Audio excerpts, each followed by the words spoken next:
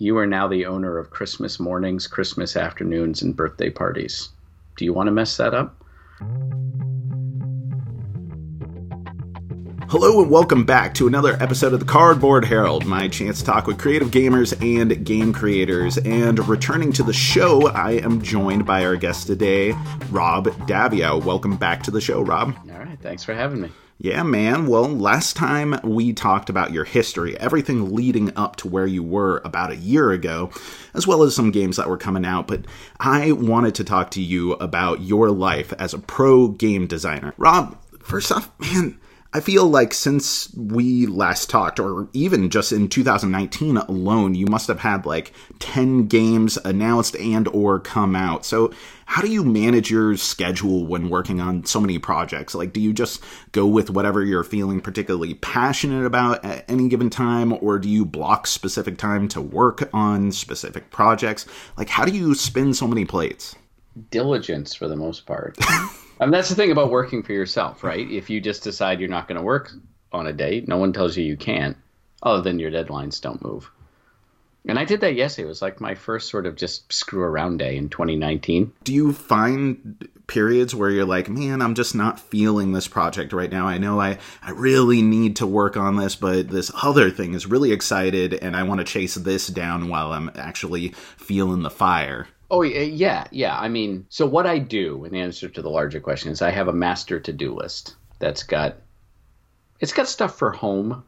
You know, hey, I got to call this plumber or something like that. But mostly it's works. It's mostly work stuff. And it's big. And it's between my original designs and restoration games. And if I looked at that list all day, I wouldn't know where to start. And so what I realized was I keep that list on like a tab. And usually at the end of every day, I go through the list and I cross off everything that I did that day. And then I add things that cropped up that are new.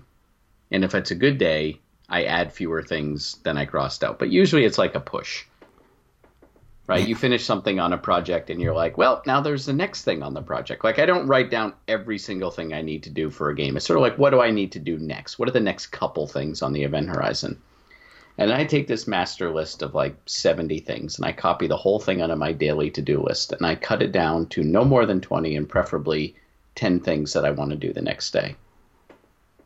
And I don't look at the master list because it's overwhelming. And then I wake up the next day and I look at those 10 things and I do those 10 things. Most of the time it's about 15 or 20, but I try to do at least 10 things on a day. And that doesn't include having meetings, doing podcasts. These are just like the move the game forward design stuff that I need to do. But when I'm making that list of like 15 things, I'll say like, oh, I should really work on that. No, I'm not going to have enough time. That's like a real deep design thing where I need 3 or 4 hours of uninterrupted time. And looking at my schedule tomorrow, I got a bunch of meetings and a bunch of calls and I'm never going to get in the zone. So I will pick the 15 things that sort of match what I want to do. And then comes the weekend, which is great because I have no meetings. And then I can actually do the deep dive design stuff. Do you actually set aside time to think of new ideas? Like, do you pencil in time, like brainstorming for future projects that'll come to fruition in 3 years? Or is that just organically happening as you're working on another project? You go, aha, this idea would be terrible for this project, but I can put this down as something else to work on. I haven't done that in years. And it's not a bad thing to have. With restoration games, I'm sort of the chief creative person, so I'm planning the line. So games will come up and things will happen. So I'm sort of blocking out the next 2 or 3 years of games. So we have a number of games that we sort of have on the horizon that we don't really have the rights for yet, and I haven't thought about yet, but they're in my head as, okay, I'm going to start thinking about this when I catch my breath. They're not even on my master to-do list yet, because it would be overwhelming. For my original ideas, I've been very fortunate in the past couple of years of being in a place where publishers are seeking me out to ask to work on projects.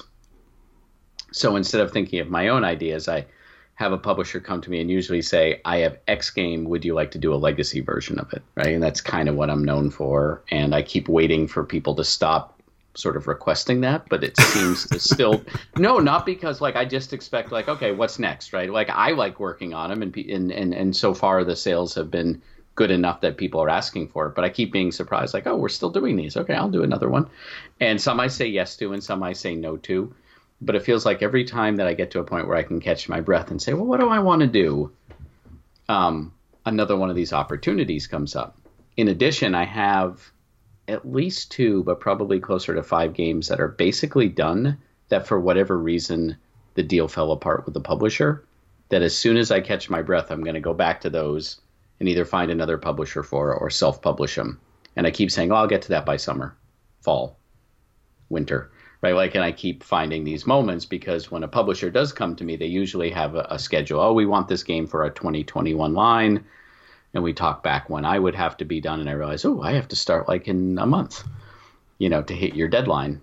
And I try to say no to as many as I can. But I also realize that, like an author, like a movie actor, like a musician, I have this very limited window where people want to work with me before they move on to the next thing they want to work on. So I try to I try to balance between saying yes to too many things and getting burnt out, and also saying no, I'll work with you in a couple of years, and then having people move on to like the next thing. So it's a constant balance of trying to find that workload.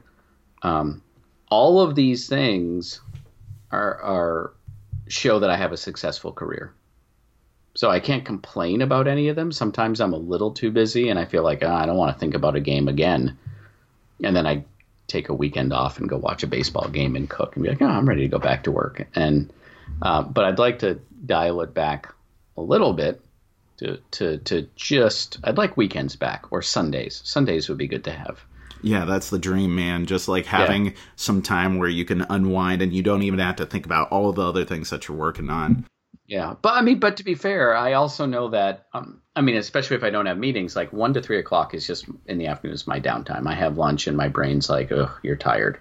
I get up at 7 in the morning. Usually I'm at work 7 to 8 and I'm ready to go. Boom, boom, boom. Look at this. I'm going to crush this list of 15 things by lunch. I never do, but I always think I do. And I hit 1 o'clock, I have a meal, and I'm like, oh, I'm done. And if I don't have meetings because I work for myself, I'm like, yeah, I'm just going to read a book, watch a TV show, take a walk. And here you are, some other stuff. 9 o'clock Eastern time, talking on a podcast with some guy in Alaska. You just don't stop. Yeah, I try to leave my nights open, but I recognize for things like podcasts, people are in different time zones, and a lot of people have day jobs, so it kind of encroaches into my nights. But that's the one thing I do kind of protect is I get to about 5 o'clock at night and I'm done because I started at 7. I probably put in a 10-hour day, maybe 8 hours if I took some hours here and there. And I'm like, I got nothing left. Cooking's my hobby. I go cook. I have a glass of wine. I watch some baseball and I recharge for the next day. But even still, sometimes I'll find myself on the couch go, oh, you have your laptop. You're answering emails. What are you doing? You mentioned cooking twice now, and we actually talked about it quite a bit last time that you were on the show. And it's something that we have in common. I see the things that you put online and I go like, man, I would like to be able to cook the way Rob Daviau cooks, or at least how it looks like it tastes. How it looks. I only put, I always put up the stuff that looks good, and I take 8 pictures to get it to look that good. Exactly. But I had this question set aside as something like, man, if we have some extra time, I might as well ask this. But hey, we're here. We've been talking about cooking. What's the last meal that you had that like inspired you? Did you feel good? Was it relief? Was it something that kind of centered you? Or, like what was the lasting feeling that you had? Because I feel like this interest in food has a greater impact on you than just nourishment. Well, there's really 2 of them because why give one answer when you can give 2? That's why podcasts exist, man. Yeah. On Sunday, it was very hot here. We had a heat wave on the East Coast. It was like 92 degrees. And my wife was out of town. My daughter's like a grown-up, so it's just my son and me. And I thought, I want to barbecue, which is kind of a weird thing to think when it's 95 degrees. But I knew it would be cooler like at 6 at night. And I just had some potatoes left over. That's what started it. That when you talk about original ideas, I'm like, what am I going to do with those potatoes? I'm like, I want to grill them. I'm like, do I want to grill something? And my son loves pork tenderloin. So I'm like, I'll grill a pork tenderloin. And then I started thinking like, well, what do I want the flavor to be? And I started backing up and I did like a lightly hickory smoked charcoal grilled potatoes and pork tenderloin. Um, and it's the middle of summer here, so I have like rosemary bushes and mint and all these things growing, and I'm like cutting it and doing all sorts of stuff. And I just kind of nailed that pork tenderloin. Just like the perfect blush of pink in the middle, nice char on the outside, kissed with smoke. And then I've got this new thing I do, which is I take the meat off when I'm cooking it, and when you let it rest, and note to everyone, let your meat rest for a few minutes to many minutes, depending on the size of it. Totally. I take a cutting board and I just minced garlic and I chopped up rosemary and I put some smoked paprika because I'm a sucker for it, and just made like a slurry on the board. And then when I took the meat off to rest, I put it on the board and just rolled it around in it. And then when the juices kind of came out and went in, it cooked the garlic just enough and sort of coated the whole thing and stuck to it. Yeah, that's the secret. It's just leave a mess on your cutting board, and when the meat's done, just roll it around in it. Don't let it have raw meat on it. But, other than that, you're good to go. And I sliced it, and my son took a bite, and just the look on his face, just the look of, oh, like, Dad, what did you make here? Like, that was just a moment, right? Because it was a perfect bite for him. He just walked by and grabbed it. And it was just this amazing thing. Now, that being said, I totally screwed up the potatoes. But what are you going to do? Hey, if you got that good a tenderloin, then who needs the potatoes? Yeah, I realized that the potatoes absorbed too much smoke. So they were a little ashtray thing, because potatoes take forever to cook, and the extra time on the grill had too much smoke, and I could see it coming. So I was moving the vents to try to do it, but it was still too much. So I pulled them early. They weren't done, but they were over smoke. So I put them in the microwave, finished them in the microwave. And then I realized that a lot of reason barbecue has like pickles and stuff is acid can cut smoke. Mm-hmm. Yeah. So I made a really lime juice heavy mayonnaise and just kind of put the potatoes in there with some cilantro and almost saved it. Not quite. They're still a little smoky. I'm sure everyone who is watching this video or listening to the podcast is like, damn, I would eat those potatoes in a heartbeat. Yeah, I got some left over. So I in the morning, I'm getting up every once in a while and heating them back up and putting like a real runny egg on them so that the yolk coats them. Oh, dude, that is the best. Like when getting like some potatoes in like a cast iron skillet, and then in the morning and just get a really runny egg on top of that. Yeah. There's nothing better. Great. Oh, yeah. Dude. Yeah, so that's like the cooking thing. And I said there were two answers. The real quick one, I won't wax as poetic, because I happened to be in Los Angeles a couple weeks ago for work, and I treated myself, which I do about once a year, to a really nice dinner. So I went to Jose Andres. He has a restaurant called The Bazaar in Beverly Hills, and got a 16-course tasting. And if you go back on my Twitter feed, you can see it. And I got it paired with wines and everything like that. And I had a stipend because I was traveling for a client. So I'm like, this isn't costing me that much. It's basically taking my entire stipend for 3 days and 1 day, but whatever. And that was one of my favorite meals. That was a sublime meal. When you meet people who really know how to do anything, paint, cook, make music, make board games, like cobble a shoe, like just people like put shrubs around your house to make it look good. When you see someone who like takes real pride in it and rises up, like it's an amazing moment to see a craftsperson where you're like, oh, wow, I never thought about this thing that seems so mundane, like eating a meal, that someone could like it so much to bring it up to that level. And it kind of applies to just a lot of things where someone gets passionate about making something or doing something. Do you ever view yourself in that same light, that someone might be watching this video right now, taking, any sort of inspiration about the things that you do, the things that you create, the passion that you have for the work that you do? Do you see yourself at that artisan level? Most of the time, no. Because when you're in the middle of it, it's just the to-do list, right? It's the to-do list and another thing, and how am I going to make this deadline, and can I do something interesting again, and what does the audience want? And I'm sure that people who made my meal at this restaurant felt the same way. It was a Friday night. Totally. And they made it, and they're like, and they had a bad day, and it was another thing they did. Every once in a while, and it happened sometime in the past couple weeks, I'll get this moment where I'll kind of like, someone will mention a game I did a while ago, and I'll go, wait a minute. I've done some cool games. Hey, you know what? I made an impact here. I've done something cool. Right. And then it goes away, right? Like it's this fluttering moment where I can sort of see it outside. And it's like, wow, anyway, I got these emails answering what's that contract, right? And you go right back in the middle. And I try to enjoy it. It's just when you're in the middle of the day-to-day stuff. I hope I retire at some point and I live long enough to gain reflection on my entire life, including my career, and get a perspective. And I'll be like, oh, I did that well. I didn't do that well. I'd like to do that over. But I'm certainly enjoying it so far. Hey, that's the important part. And hey, you're also, just coming out with nonstop interesting things. I mean, whether it's this collab that has a resulting enormous Cthulhu miniature, or you're reviving things through restoration games. I mean, and like you said earlier, you're the legacy guy. Your legacy is partially legacy games, and that kind of, in a lot of ways, change the landscape of tabletop gaming. So I think you'll have a lot to reflect on. But I wanted to get back to this notion that publishers or other designers or other individuals, clients, are coming to you and pitching things to you. What does that look like? Does someone just say, hey, I want a Rob Daviau project. It doesn't matter what it is. I just want a game. Or are they bringing you a theme? Or are they even bringing you like an outline of the type of game that they want and then leave it in your hands? It's not an open blank check, and I wouldn't want that.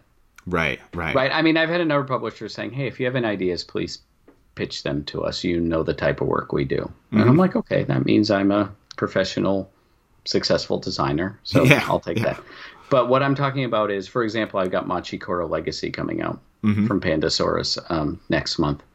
And a couple years ago, the publisher came and said, what do you think of a Machikoro Legacy? And I went, I don't know. Like that, I don't think so. Maybe? Like, what's that like? And I went back and I played the game again. I went, oh, it's pretty straightforward, which is what I look for in a legacy game, right? Mm-hmm. You start with something pretty straightforward and you can go in unexpected directions. I'm like, oh, they have an expansion. I played the expansion. Like, oh, they've already started to push it in a few different ways. But I wasn't quite sure. And then J.R. Honeycutt, who's the co-designer on it, and I were talking about it. And we just started riffing, and we realized if we didn't take it too seriously, right? I mean, with Pandemic Legacy, I sometimes write things. I'm like, here is theme, and here is like literature, and here is structure, and here is, I'm going to put you in an emotional place where you are this person in this situation. And I was like, well, if you just get away from that and you go, well, this is kind of a fairy tale. I mean, you're just building these silly shops. Suddenly a whole bunch of design space opened up. And so what I usually say to a client or something, if they do something that is, because I've said yes to a project and then started working on, realize I don't have an idea. I got a contract and the clock is ticking, and then it's like I work and I revise it and I revise it and then it's like really tough. It's like if you had this idea and there was no client, you'd go, wasn't a good idea, and you'd move on. But now I'm sort of shackled to a contract.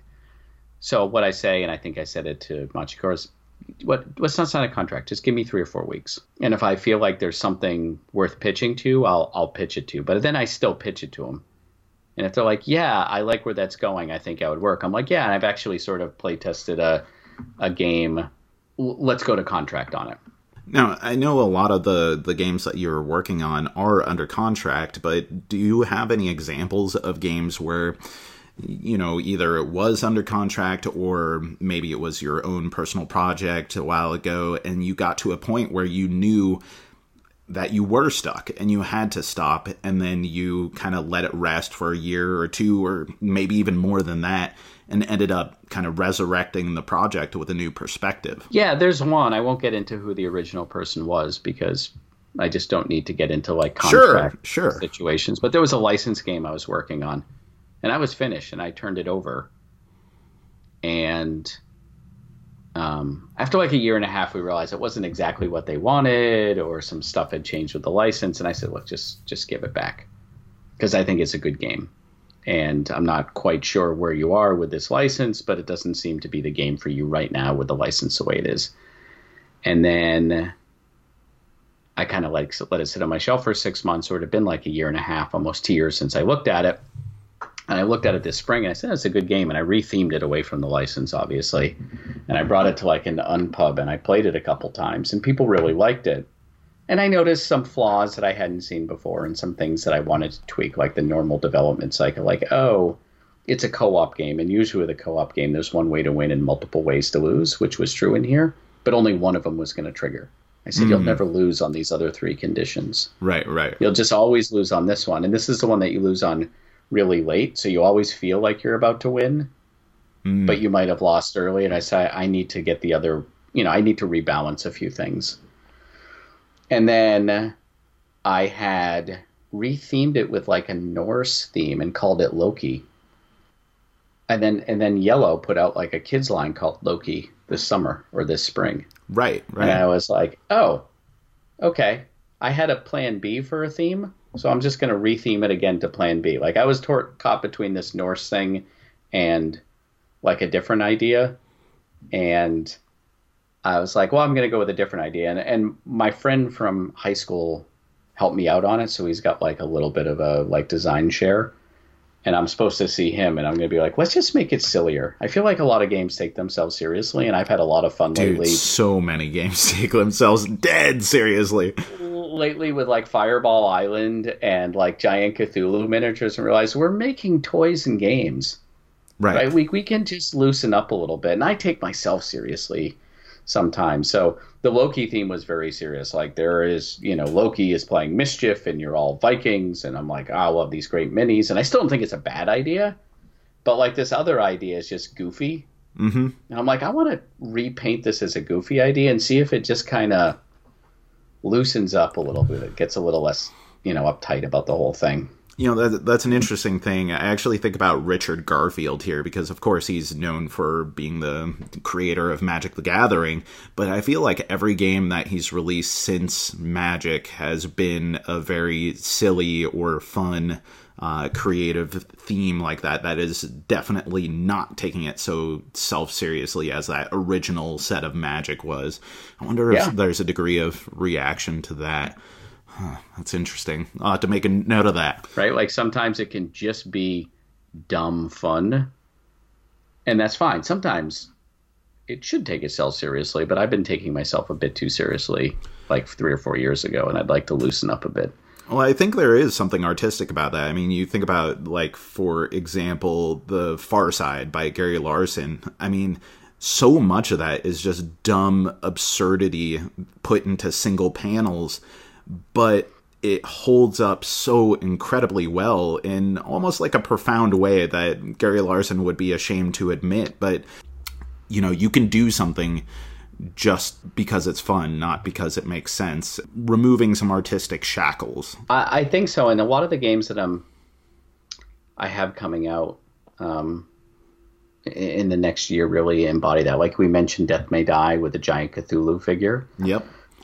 Eric Lang and I, when we were designing it last year, kind of said, I think it was Eric who pitched this, like, what if it was a 90s TV show that had been a competitor to X-Files but got canceled? So we don't even call them scenarios. We call them episodes. And then there's a couple like Kickstarter exclusives or add-ons that I don't know if they're exclusive, which are called like the Lost episodes, where we deliberately wrote scenarios that are just nutty, just not serious at all, where you're like, oh no, these were the ones, it says like left on the cutting room floor. Right. This is after the show got canceled mid-season, but they, were like, well, we might be able to sneak in a few extra episodes, and they never really got the budget to finish them. But, right. This is what they hope to do eventually. Yeah, and so I've like started saying to people like, oh, it was a competitor to X-Files that got canceled after the second season. Everyone's like, oh, that sounds great. Like, because it just paints it as sort of, I mean, the quality of the miniatures are great and the art is great. But if you just kind of go into it with a vibe like, oh, it's a series you'd find on Netflix that sort of has a good campy fun. And Shipshape that I have coming out with Calliope has a draw pile that you can see into, right, on these big foam tiles. And Unmatched is anyone fighting anyone. And Machikoro Legacy is just whimsical fun. So I've had fun lately just saying like, let's just have fun. Let's just play a game. Like, oh, that's fun. You mentioned that Death May Die, the co-design with Eric Lang, and over the last couple of years, you've had some really amazing collaborative design projects. I mean, you also had Pandemic Legacy with good old Leaky, and then Leaky. Yeah. Really? Does he know you call him that? Hey, I think I may have mentioned that in an interview with him. I can't think of anyone who would go by that nickname less. Yeah, exactly. Now, it's a running joke. My Pandemic crew, the people that I played Legacy with, through 2 seasons of Legacy 1, 1 season of Legacy 2, they are diehard Pandemic fans, and they've affectionately referred to Matt Leacock as Leaky anytime that they're like, oh, Leaky got us on this one. And so it just amazing. Stuck. Yeah, for sure. Yeah, no, we're Matt and I are done. This is the design of season 3. You're done? It's with the publisher. Whoa, we're okay. Done. It's not done. There's a lot of hoops to jump through before the game is done, but we have moved to reacting to the publisher, the developer, the art people, everything else, like starting to say, what do you think about this? And what do you think? And like, we're doing this, and we don't get a final vote, but they're kind enough to give us like input. How much is season 3 influenced by reaction, say, to season 2? Or for that matter, how much of season 2 was reactionary to season 1? Because I know that from my perspective, they're both great games. I love how different Pandemic Legacy Season 2 was, but I know that the reaction to them was different. And I think a lot of that is because the landscape was different when Pandemic Legacy Season 1 came out versus when Season 2 came out. Yeah. Well, we started Season 2 before Season 1 came out, so it wasn't manipulated or influenced by it at all. We said, well, what do we think we did right? Now that what do we think we had, let's see, it was April, and we had finished like 6 months earlier. We're like, okay, we've had 6 months perspective. What, now that it's all settled and we've read the files and the documents, where do we think we went right and went wrong? And we wrote it down. And we're like, we think we did more right than wrong, so we feel pretty good about that. But how do we just not do the same thing again? Because people have just played 15, 17 games of Pandemic. How do we not give them 15 or 17 more with a different story? Yeah. And then season 1 came out when we were 6 months into season 2 and kind of about halfway done, or had the big decisions made. And I was like, oh, thank goodness we started this, because I would have been heavily like, oh, what did we do right? Why is this happening? Right? Like, and then we wouldn't have known where to start. So one of the things we did do is on the second half of season 2, we looked at some of the things that people said, like, oh, I didn't like this, I like this, and tried to change it. And sometimes it's little stuff like, in season 1, there are 8 boxes that you can open, and then there are the dossiers, and the dossiers start again at 1 through 8. And we made sure for season 2 and for like season 3, there's no duplicate numbers. If we tell you to open box 3, there isn't also a door 3. Yeah. And there isn't a sticker 3. Like, everything has its unique number, so you can't mess it up. We're like, right, we didn't think of that. In the early half of season 2, before even season 1 came out, we said, okay, look, this is probably going to be a trilogy. We should probably think of season 3 at this point, so we can make 2 make sense with 3, right? So that it feels like it went together. So we took like a day or 2 as like a diversion and did some very broad brushstrokes of what 3 would be like, and then went, okay, well, we'll figure that out in a couple years, and then went back to 2. So when we started 3, fall of 2016, so almost 3 years ago, we had some idea of what we wanted to do. Of course, most of our ideas didn't quite pan out, but the big broad brushstrokes of the time and the place and the plot actually held up and were in place. But I think that it's going to sound incredibly egotistical, so forgive me, but I feel like there's an analogy where season 1 was like Star Wars, and that people hadn't seen something like that before. Right. And season 2 is like Empire Strikes Back. It was a little darker, a little grittier. I think it's a better constructed game than season 1. But everyone's like, oh, yeah, I saw that, right? Like, it didn't get the accolades, and it didn't get the like attention that it did. Now, some people can argue that season 1's put together better than season 2 and stuff like that. But I think, and we knew it before it came out. We're like, how do you think this will do? I'm like, they've seen it. right? People will like it, but it won't get the attention. It won't get the awards. It will just be more of a smoldering fire than a raging fire. And that's exactly what happened. I expect season 3 to be hopefully Return of the Jedi and not like Godfather 3. So you're saying there's going to be Ewoks in the Pandemic Legacy season 3? Promising Ewoks. I'm just saying there's a forest moon. There we go. Perfect. You hear it? I'm just going to leave it right there. It's populated by whoever you want it to.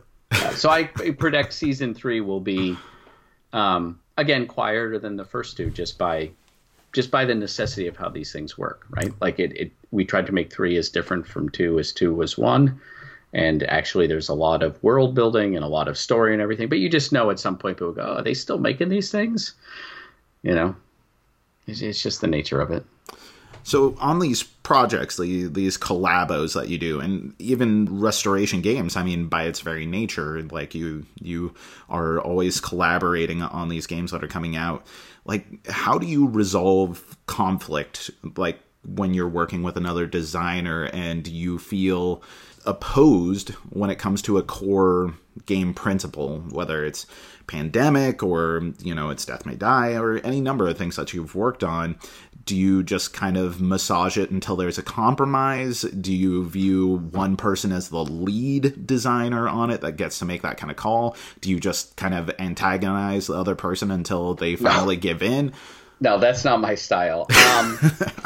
Every game's different. Every partnership's different. I like collaborating because I'm a talker.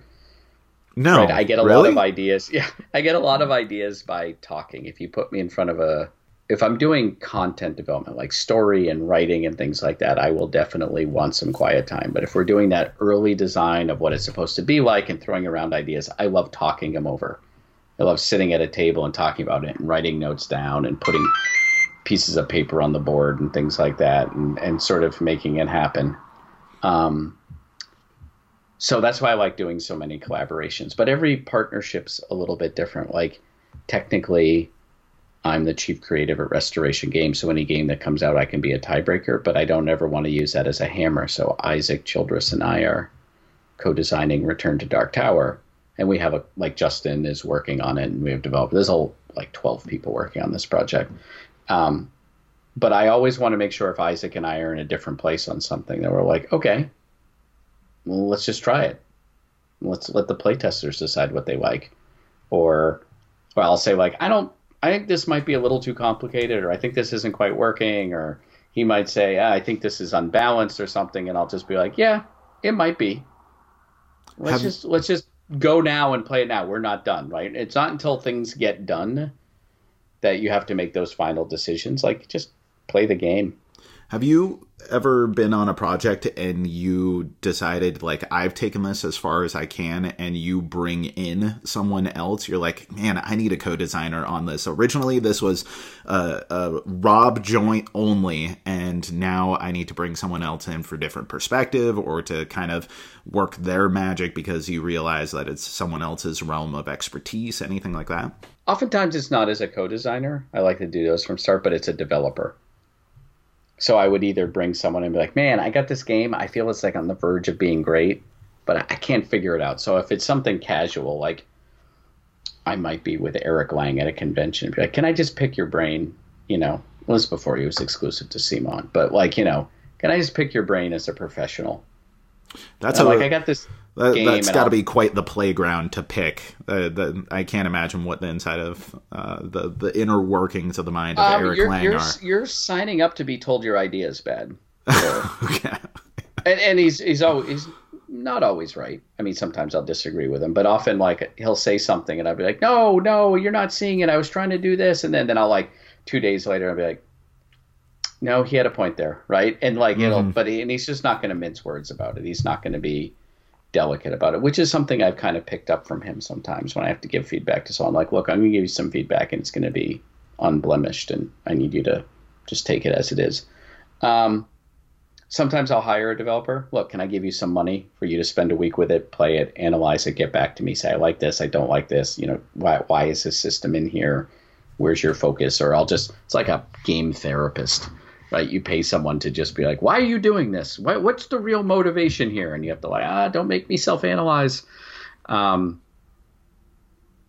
but I've never gotten to a point where a game's almost done and say I need a co-designer, because I really think that there'll never be a co-designer. There'll be a developer, kind of like Right. the game by that point is baked in, and they're like, oh, I see what you did, and then I see like, no, the end's too long, and I'm doing that now in a way. We have a game for restoration where we hired some outside designers, and every step of the way, they're like, we're going to do this. We're going to like, this is great. This is great. And I played early versions. And then I'm in the middle now. I'm like, I got to do a deeper development pass than I expected to. No fault of theirs, right? I just had the time to be a different perspective and go in. And I've gone back to them like, I'm doing a deeper dive. And they're like, no, let's meet on it. Maybe we'll back up and work on it together.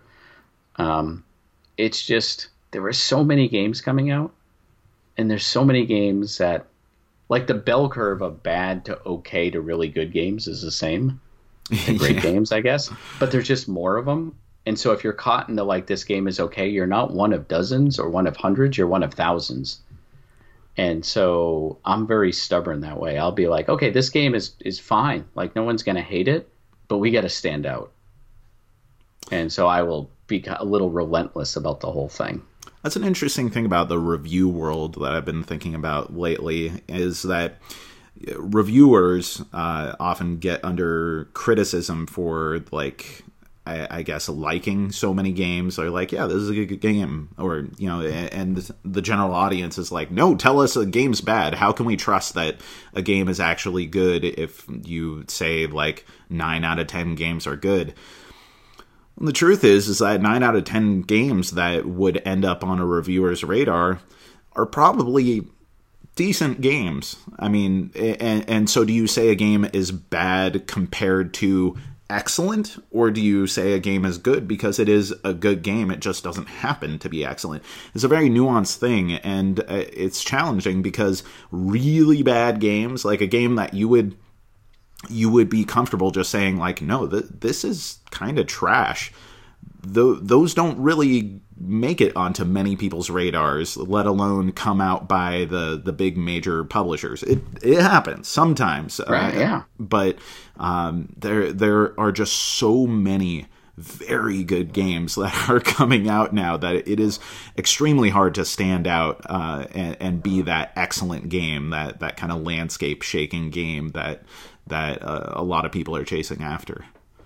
Yeah, I mean, I will ask myself, I will ask other people at Restoration or partners, I'll be like, why do people want to, the people who play this game, what is another game they would play that's like this, and why would they play ours? What is a reviewer going to say that makes our game interesting? Not a gimmick, but why is this going to stand out? What is the art doing? Is the name good enough? Are the pieces good enough? If you're walking by a table, what's going to make you stop and pay attention to this game rather than the 5 games on a different table at a convention? If you're playing it and you're learning the rules, like what is the thing you're going to think of where you're like, oh, that's what I want to try on my first turn? If you finish, win or lose, what makes you want to play again? I mean, these are constantly the things that I'm asking for and asking about, and it's a little tiring sometimes, but the game world and like the book world and like the movie world is filled with a lot of B minuses, and I've made many. In some games, you would say they would aspire to be B minuses, and they're far below it. But if the entire world is doing C pluses and B minuses and Bs, and occasionally there's like, how do you stand out in this world? Like where you can't say anything bad about them. Oh, it's good. Would you play it again? Yeah. You gonna keep it? No, I'll probably give it away. Mm-hmm. But you'd play it? Sure, if someone else asked, but I'm not going to bring it out myself. Right. I mean, that's like a tough place to be. Yeah, it's a weird landscape. That's all I can say. Like every time I hear about like board game bubbles, or you know the hobby and the industry is growing at a rate that's unsustainable because you know people get to a critical mass of games that they're just not going to buy anymore. You know, like I try to not speculate too much on that kind of stuff because that's not my realm of expertise. You know, like if you wanted to talk about social work and foster kids and kids getting adopted, you know, that's where I put a lot of my life into studying the hard facts on. But as far as games and growth and the landscape, all I can do as, you know, a talking head who's on podcasts, who does reviews, that kind of stuff, is I can just kind of sit on the sidelines and go like, games are really weird compared to where they were 10 years ago, in that a game that feels like a really good game, a really interesting game, can go completely unnoticed now, whereas not just because of the progression of time, but where the industry is at, I think it would make a much bigger splash 10 years ago. I totally agree, and that puts me in a position, or people like me, like, okay, do I do more games of pretty good quality and hope one just gets lucky and breaks out, or do I do fewer games to try to do great quality, knowing none of them may make it, and then I haven't spread my bets around? Right. If I swing for the fences every time, I'm more likely to strike out. If I hit a lot of singles, no one cares. I also like baseball. Baseball and food, man. Yeah. Well, it's a good thing that you have a game that people are really excited about, and I would be remiss if I didn't take this opportunity to ask a couple unmatched questions before I let you go, because we could just talk about this like deep philosophical stuff forever, because I just feel like we could do that. But instead, Unmatched.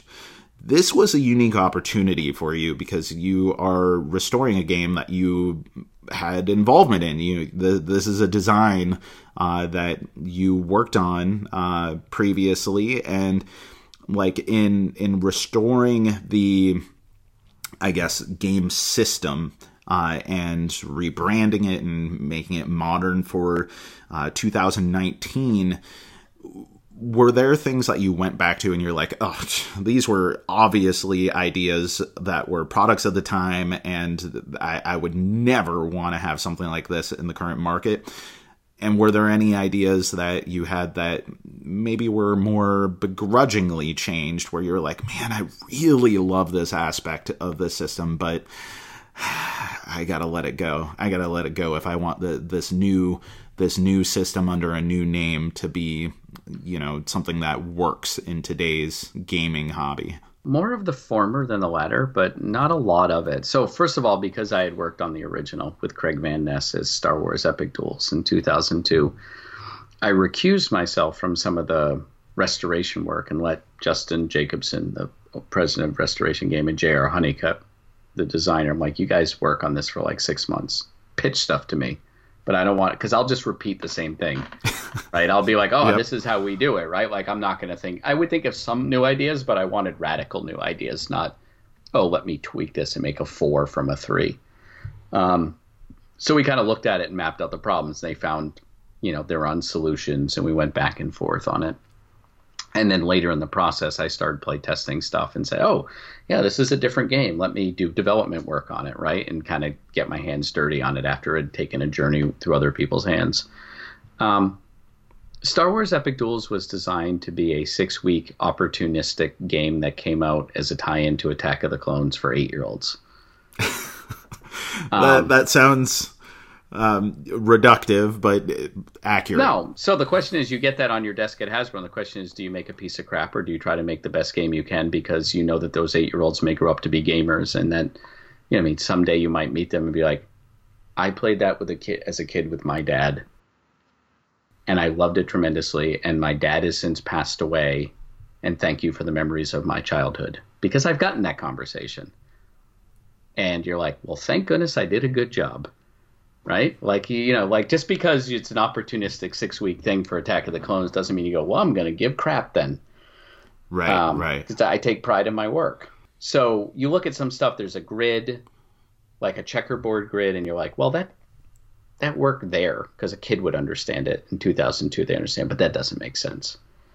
And then the one thing I think we didn't do a great job on is it's a dueling battling game, and the original one was anyone from Star Wars fights anyone else from Star Wars. So you'd have Han and Chewie versus Darth Vader and a bunch of stormtroopers, and you could have these sidekicks, like Chewie could die, and then it would just be Han. And what do you do? It was a deck of cards, an asymmetric deck of cards. Like, what do you do with the Chewbacca cards if he's dead and you're still in the game? And I don't think we did a good job in the original of solving that. And I remember talking to Craig and be like, how about this? How about this? How about this? How about this? And we're like, this is fine. We're out of time. So we did try to fix that in a couple different ways. We wanted to make like ranged creatures attack like a queen in chess, because they were, it was like a checkerboard.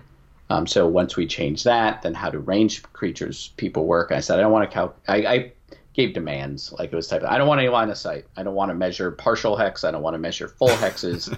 I don't want to measure like corners of walls. Like how do we get line of sight without having to do line of sight rules? How is this a introductory level game where you can go, oh, well, that's cool. I didn't have to learn this and that. How do you play a game?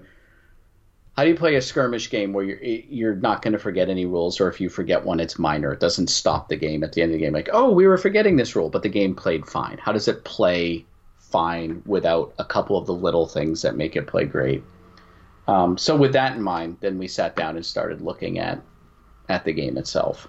And Unmatched isn't a Star Wars license, but it's still sort of anyone fights anyone, and it's a partnership with Mondo, and they're bringing not the general rule of thumb split is we do unlicensed versions packs and they do licensed versions. So they have Jurassic Park and Buffy and Bruce Lee all within the system, and we have 2 sets that are coming out at Gen Con and 1 more that's been announced. And so between all of these, you have quite a robust little world, all sharing the same rules system. Is there an IP, a license that if you could get any to work within Unmatched, the dream for you personally, the selfish thing that you would pursue even if no one else in the world would appreciate it? What is it? Well, yes and no. Like I was a big fan of like I watched the TV show Battle of the Planets in the 1970s, and I have a soft spot for it. It doesn't mean it would make a good match for this. Like they were kind of non-combatants, and no one under the age of 50 is going to know what's talking about. Like, and so like when I say like, oh, if I could have a dream license, like, well, that's not a dream license. That's just me saying, here's a TV show I liked as a kid. Right. And then I put on the businessman hat.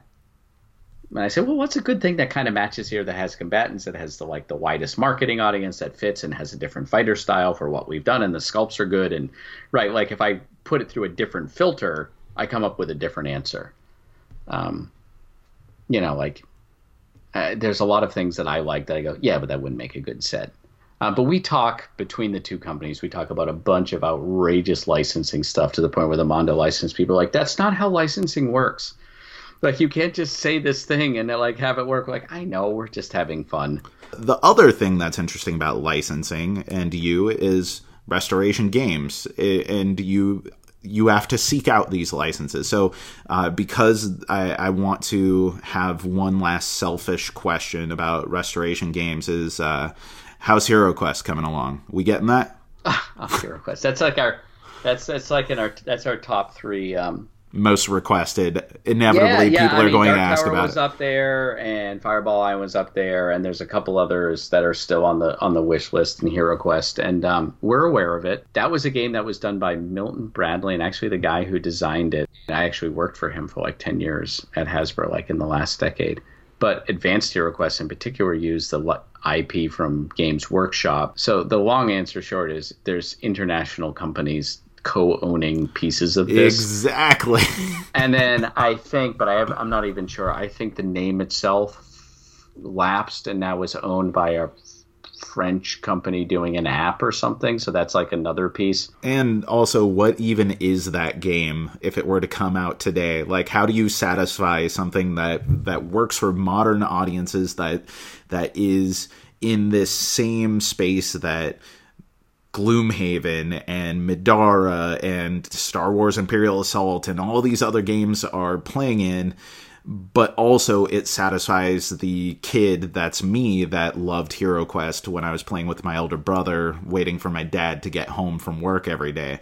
You know, like that has got to be a challenging thing because dungeon crawlers have come a long way. I would do my homework, play Hero Quest, figure out what it was, play the other games you've mentioned, see where they've come, and say, why did people like this? Did this lead to these? At which point, if we just age it up like these, we're just duplicating. What makes this feel different from those? But at the same time, it's probably out of date. So how do we keep the feel of this, but modernize the stuff underneath it? And that's a lot of what I do, is some very squishy stuff where I say, how does this feel like Fireball Island? How does this feel like Dark Tower? What are the moments that are going to tickle that part of your brain where you go, oh, this is like I'm 10 again? And even if you're like, I don't know why this just felt like I was a little kid again. Like that's what I'm trying to coax out, and that's a whole other podcast. All right. Well, as I said, I could talk about a bajillion things, but we're going to have to save that for episode 3 of having you on the podcast. So is there anything that you have right on the horizon that we haven't touched on that you feel super excited about that you want people to know? The only one I haven't really we haven't talked about is there's a Fireball Island expansion coming out at Gen Con, and then a little bit after, called Spider Springs, which is great because it's got spiders that leap up, and it's actually got a spring and a launcher and spiders, and Volcar vomits spiders out his mouth because there's a card called Arachnoclism. It's great. You know, I do not have the nostalgia for Fireball Island. I didn't even know about it until Restoration Games had it coming out. Which is interesting. Almost the same exact time as Hero Quest. Exactly. I had a weird childhood. I was born in Manila, Philippines. I lived in New Delhi, India for a while. It was a different childhood. Oh, I'm going to interview you sometime about this. Yeah. But I played Fireball Island with my son, and I had zero nostalgia about it. And he's young, and it was a blast. And it was one of the best parenting gaming experiences that I ever had. So that alone, thank you for not capturing my childhood, but defining my parenthood as a gamer. You're gonna get me choked up. This is why I do my job, right? I would give a speech to interns when they are there at Hasbro. I'm like, oh, we do this, we do this. I put my hand on their shoulder, and I would sort of say it tongue in cheek, but I'm like, hey, you are now the owner of Christmas mornings, Christmas afternoons, and birthday parties. Do you want to mess that up? That's true. It means a lot. It means a lot when I reflect on the moments of my life, when you reflect on the moments of your life. I mean, there's profound experiences built around these things we play with. Seems like a good place to stop. All right, Rob. Well, thank you so much for coming back onto the show. And for everybody who is listening, if you want to check out this as a video, it's up on the video channel. Thanks again for coming onto the show. Thank you. If you enjoyed this video, we have all kinds of other reviews, interviews, and recommendations via writing, podcast, and video here on our channel and website, cardboardherald.com. Our content is audience supported, so if you want to show your support, please visit our Patreon. Thank you so much for watching. This has been the Cardboard Herald.